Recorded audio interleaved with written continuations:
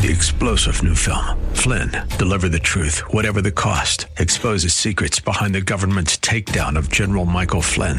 Flynn knew what the intel world had been up to. He ordered the first audit of the use of contractors. This set off alarm bells. He told the truth. He was the most dangerous person for Donald Trump to hire. They had to get rid of Flynn. Flynn, deliver the truth, whatever the cost. Available now. Watch it today. Go to salemnow.com. salemnow.com. This is Cornerstone Connection, the radio ministry of Pastor Gary Hamrick of Cornerstone Chapel in Leesburg, Virginia. Pastor Gary is teaching through Matthew. Real love is calling, listen, truth opens up your eyes. Mercy is waiting for you with every sunrise. And by the way, when you are witnessing to people, and hopefully you, from time to time, when you have occasion, you will share your faith in Christ and you'll talk about the Lord when the Lord opens up those doors of opportunity with friends or coworkers or family members. And it's often good to find the entry point by asking questions. And Jesus says, why do you call me good? Because there's no one good except God. And he's getting this guy to recognize by probing him a little bit that if you're calling me good and only God is good, are you calling me God?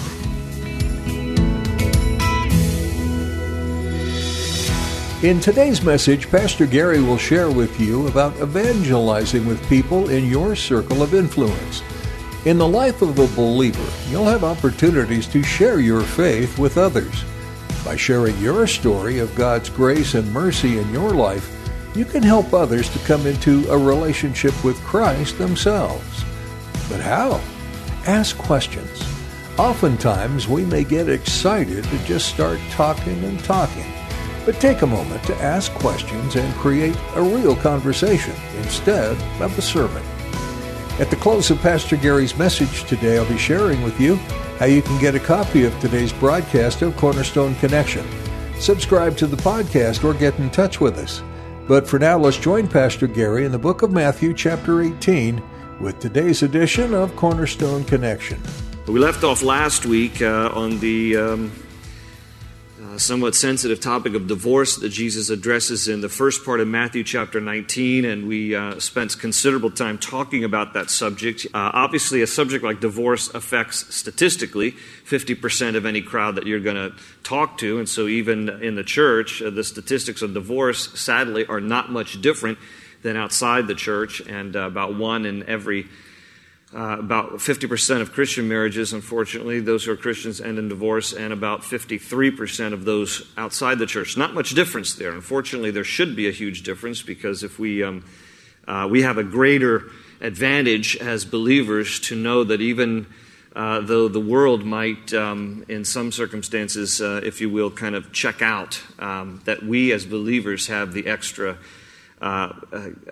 ability at our disposal to persevere under difficult circumstances. Although there are some biblical grounds for divorce, we covered that last week, and Jesus mentions one of the two in Matthew 19. Nevertheless, we should continue to persevere for our marriages, pray, fight for your families. The enemy wants nothing more than just to dissolve your marriage, dissolve your family. He gets great delight in that. But the Lord greater in us than he that is in the world. And so as we continue to just draw our strength from the Lord, persevere, and ask him for his help and his grace, then we can hopefully have those kind of marriages and families that bring glory and honor to him. Well, after teaching on this subject of divorce, then Jesus, in verse 13, is going to use little children as examples for us. And it says in verse 13, then little children were brought to Jesus for him to place his hands on them and pray for them. But the disciples rebuked those who brought them. And Jesus said, let the little children come to me and do not hinder them, for the kingdom of heaven belongs to such as these. And when he had placed his hands on them, he went on from there. I often will quote this passage from the Gospel of Mark, because Mark actually adds that he placed his hands on them and blessed them. And that's what we do when we dedicate little ones here at Cornerstone. We just kind of follow this model. It's kind of amusing in a sad way to think about how his disciples felt that Jesus was just too busy and too important to be bothered by little children. And so the disciples rebuked the parents.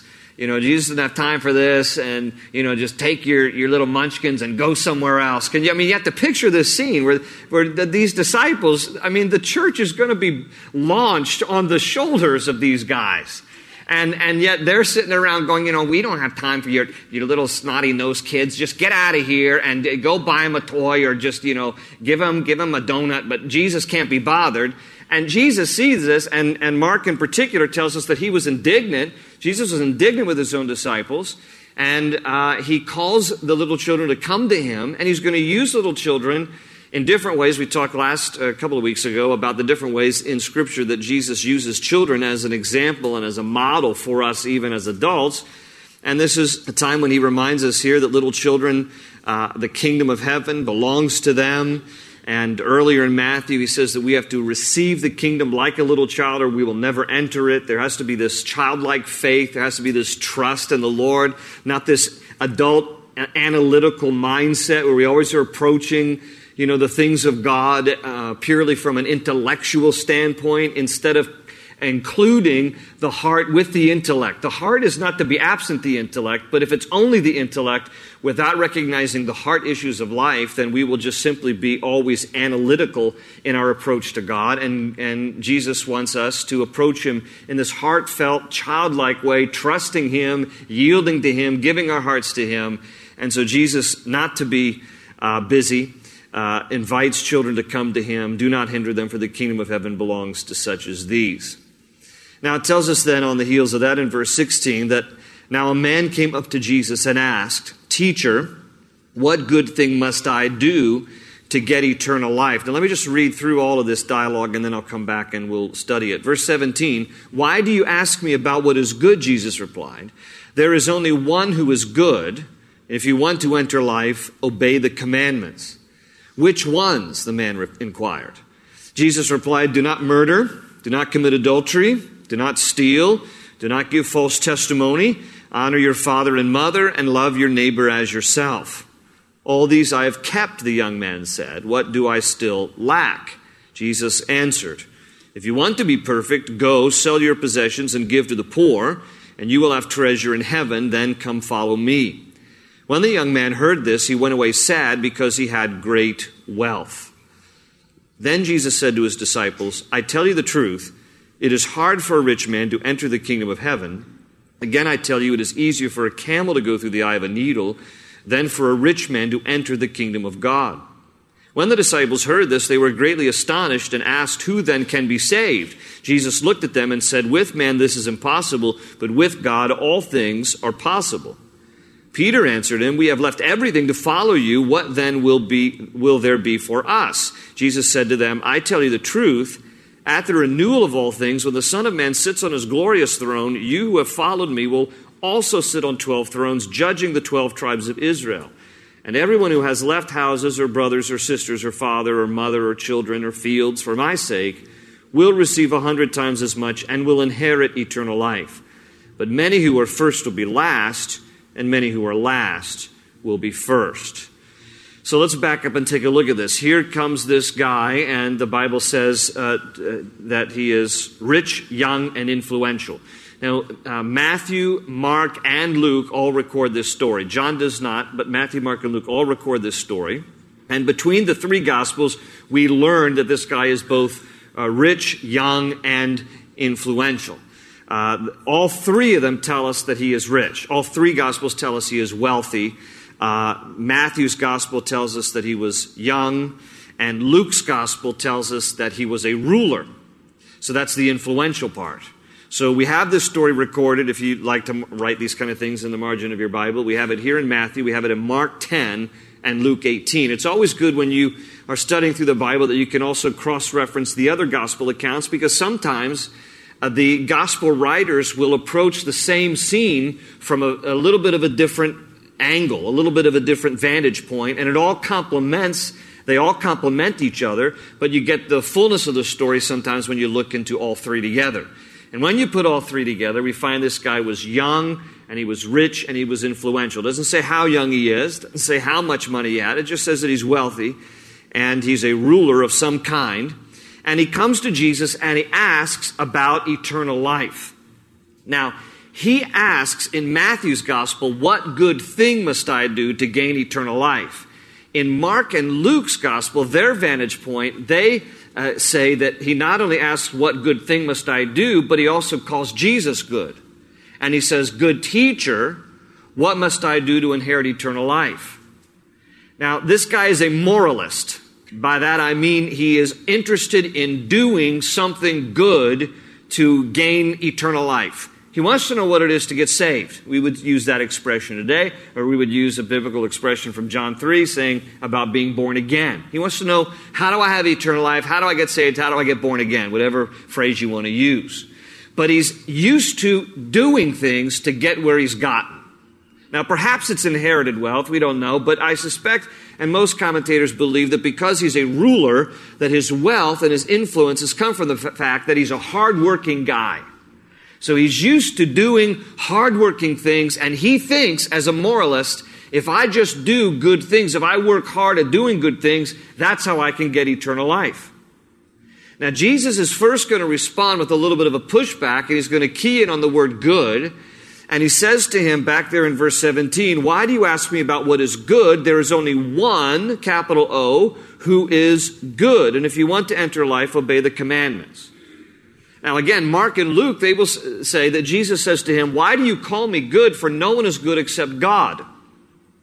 And what Jesus is doing, and it's brilliant, and he uses this approach to always kind of get to the heart of things, is he often asks questions.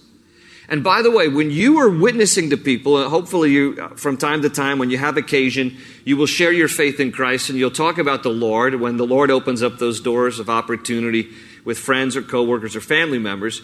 And it's often good to find the entry point by asking questions. And Jesus says, why do you call me good? Because there's no one good except God. And he's getting this guy to recognize, by probing him a little bit, that if you're calling me good and only God is good, are you calling me God? Do you recognize that I really am God?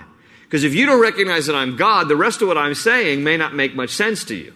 And he's going to find this entry point into this guy's heart. And he asks, why are you asking what good thing that you can do? There's only one who is good, and that's God. And so are you really interested in knowing what God thinks? And Jesus then says to him, if you want to enter life, obey the commandments. Now check that out, because if I were to say to you, if you were to ask me, if you just come to me privately after the service and say, hey, Pastor Gary, what do I need to do to be saved? And I give you the answer Jesus gave, you just obey all the commandments and then you'll be saved. Those of you who are seasoned saints might hear that conversation and think, that's heresy. You're supposed to tell them to believe in Jesus. Well, now listen, why does Jesus say that? Well, he said, if you obey the commandments, you'll have eternal life. Because the fact of the matter is that if it were possible to do everything just right, then we would be perfect, and that's how we would have eternal life. The truth is, we cannot do everything right, and it exposes our need for a Savior. So what Jesus is doing here is he's trying to get this guy to realize you don't obey all the commandments, do you?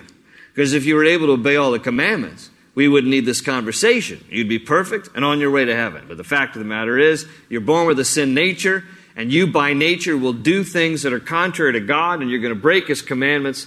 So he kind of throws this out there. And he says, well, if you just obey all the commandments, that'll be good.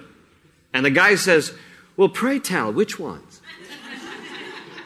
Now, the real answer here is all of them, dude, okay?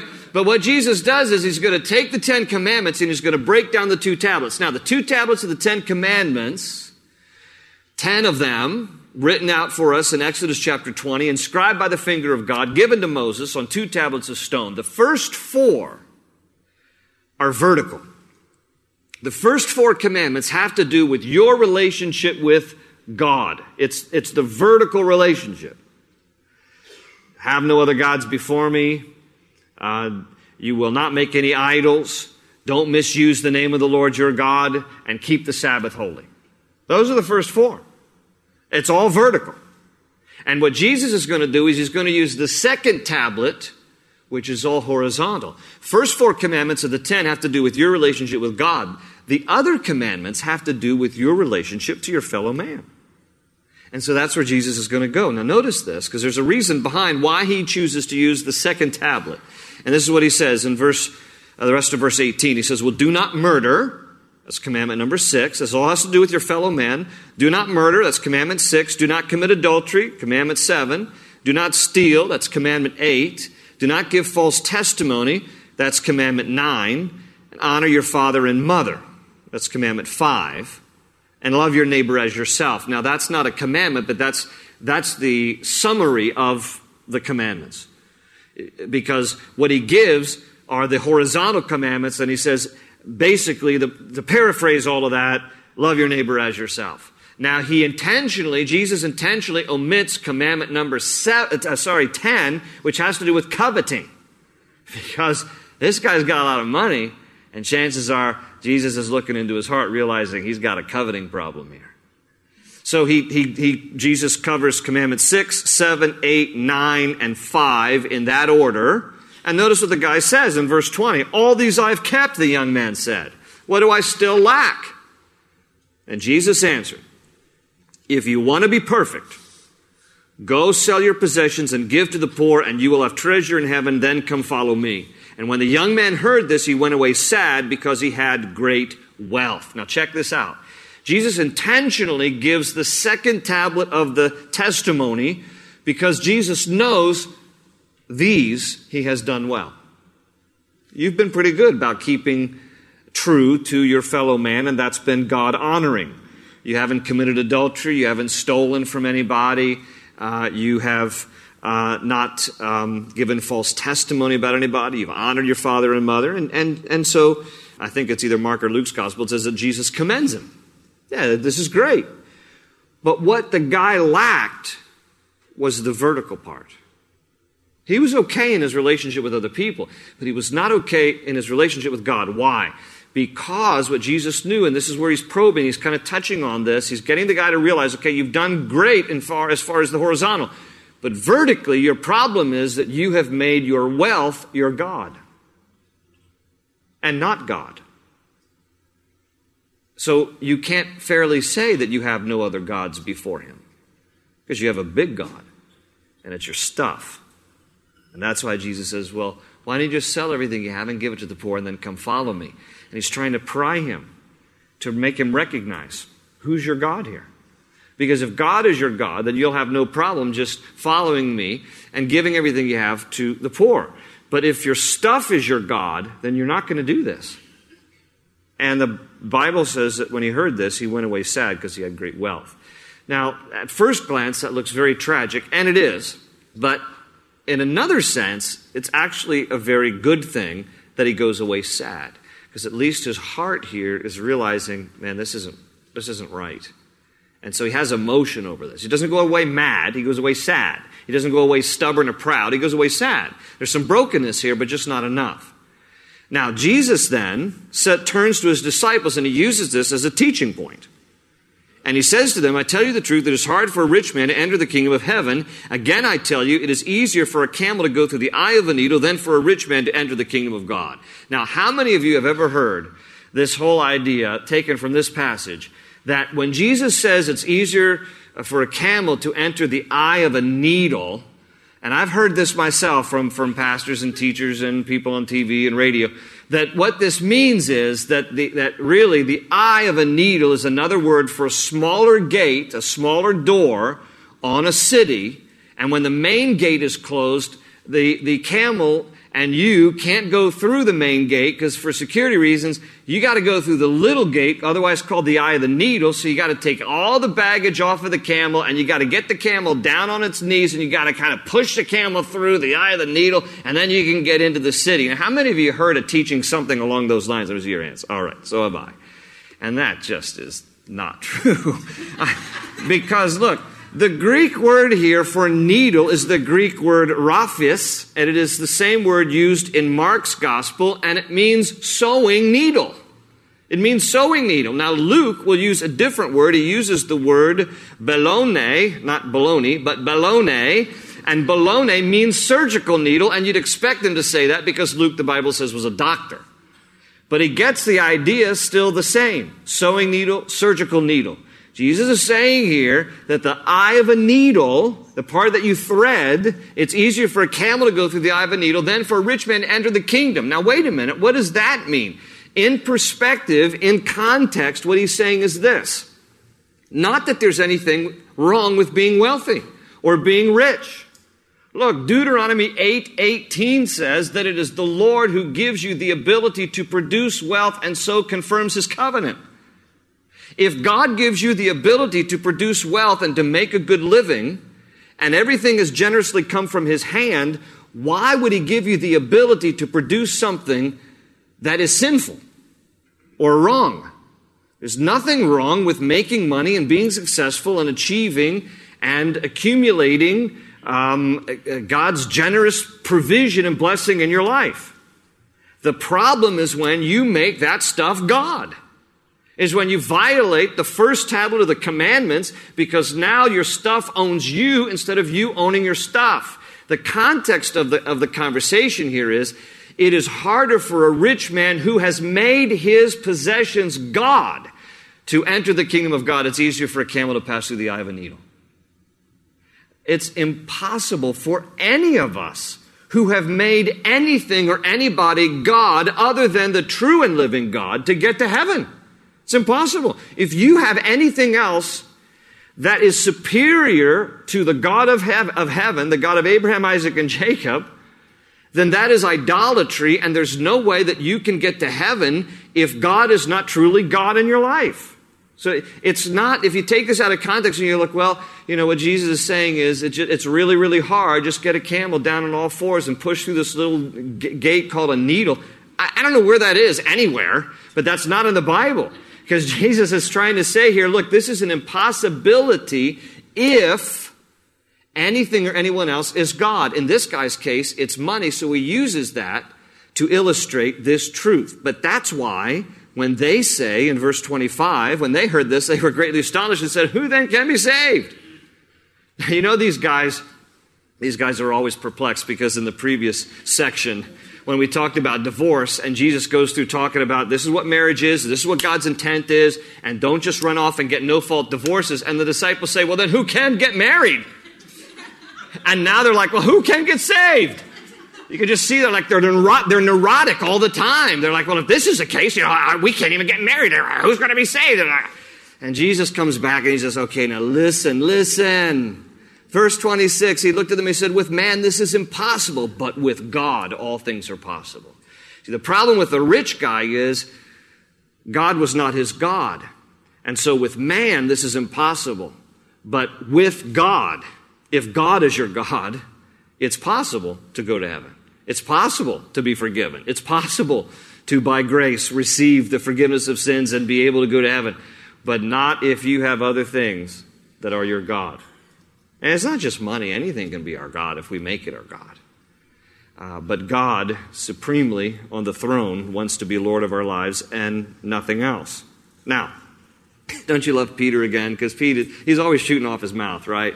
But here he goes again. And so verse 27, Peter answered him, well, we have left everything to follow you. What then will there be for us?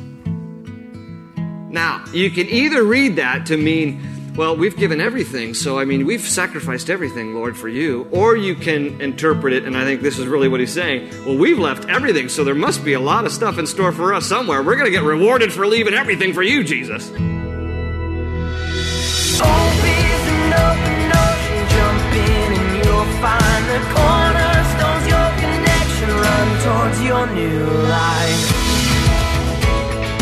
Thanks for tuning in to Cornerstone Connection with Pastor Gary Hamrick.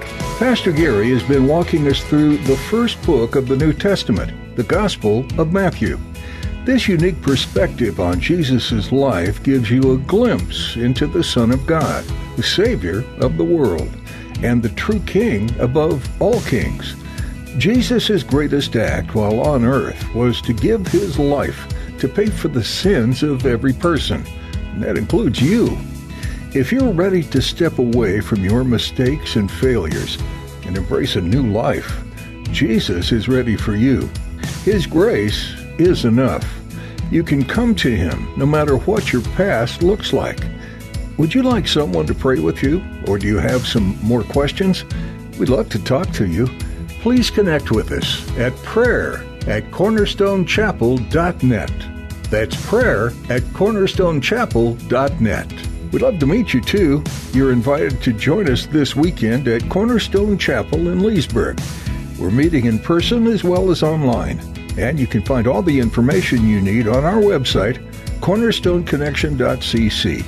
There, you can also hear additional messages from the series in Matthew or others that Pastor Gary has shared. Again, that website is cornerstoneconnection.cc. That's all we have time for today. Thanks for tuning in to Cornerstone Connection. They say you're a wandering soul, that you've got no place to go, but still you know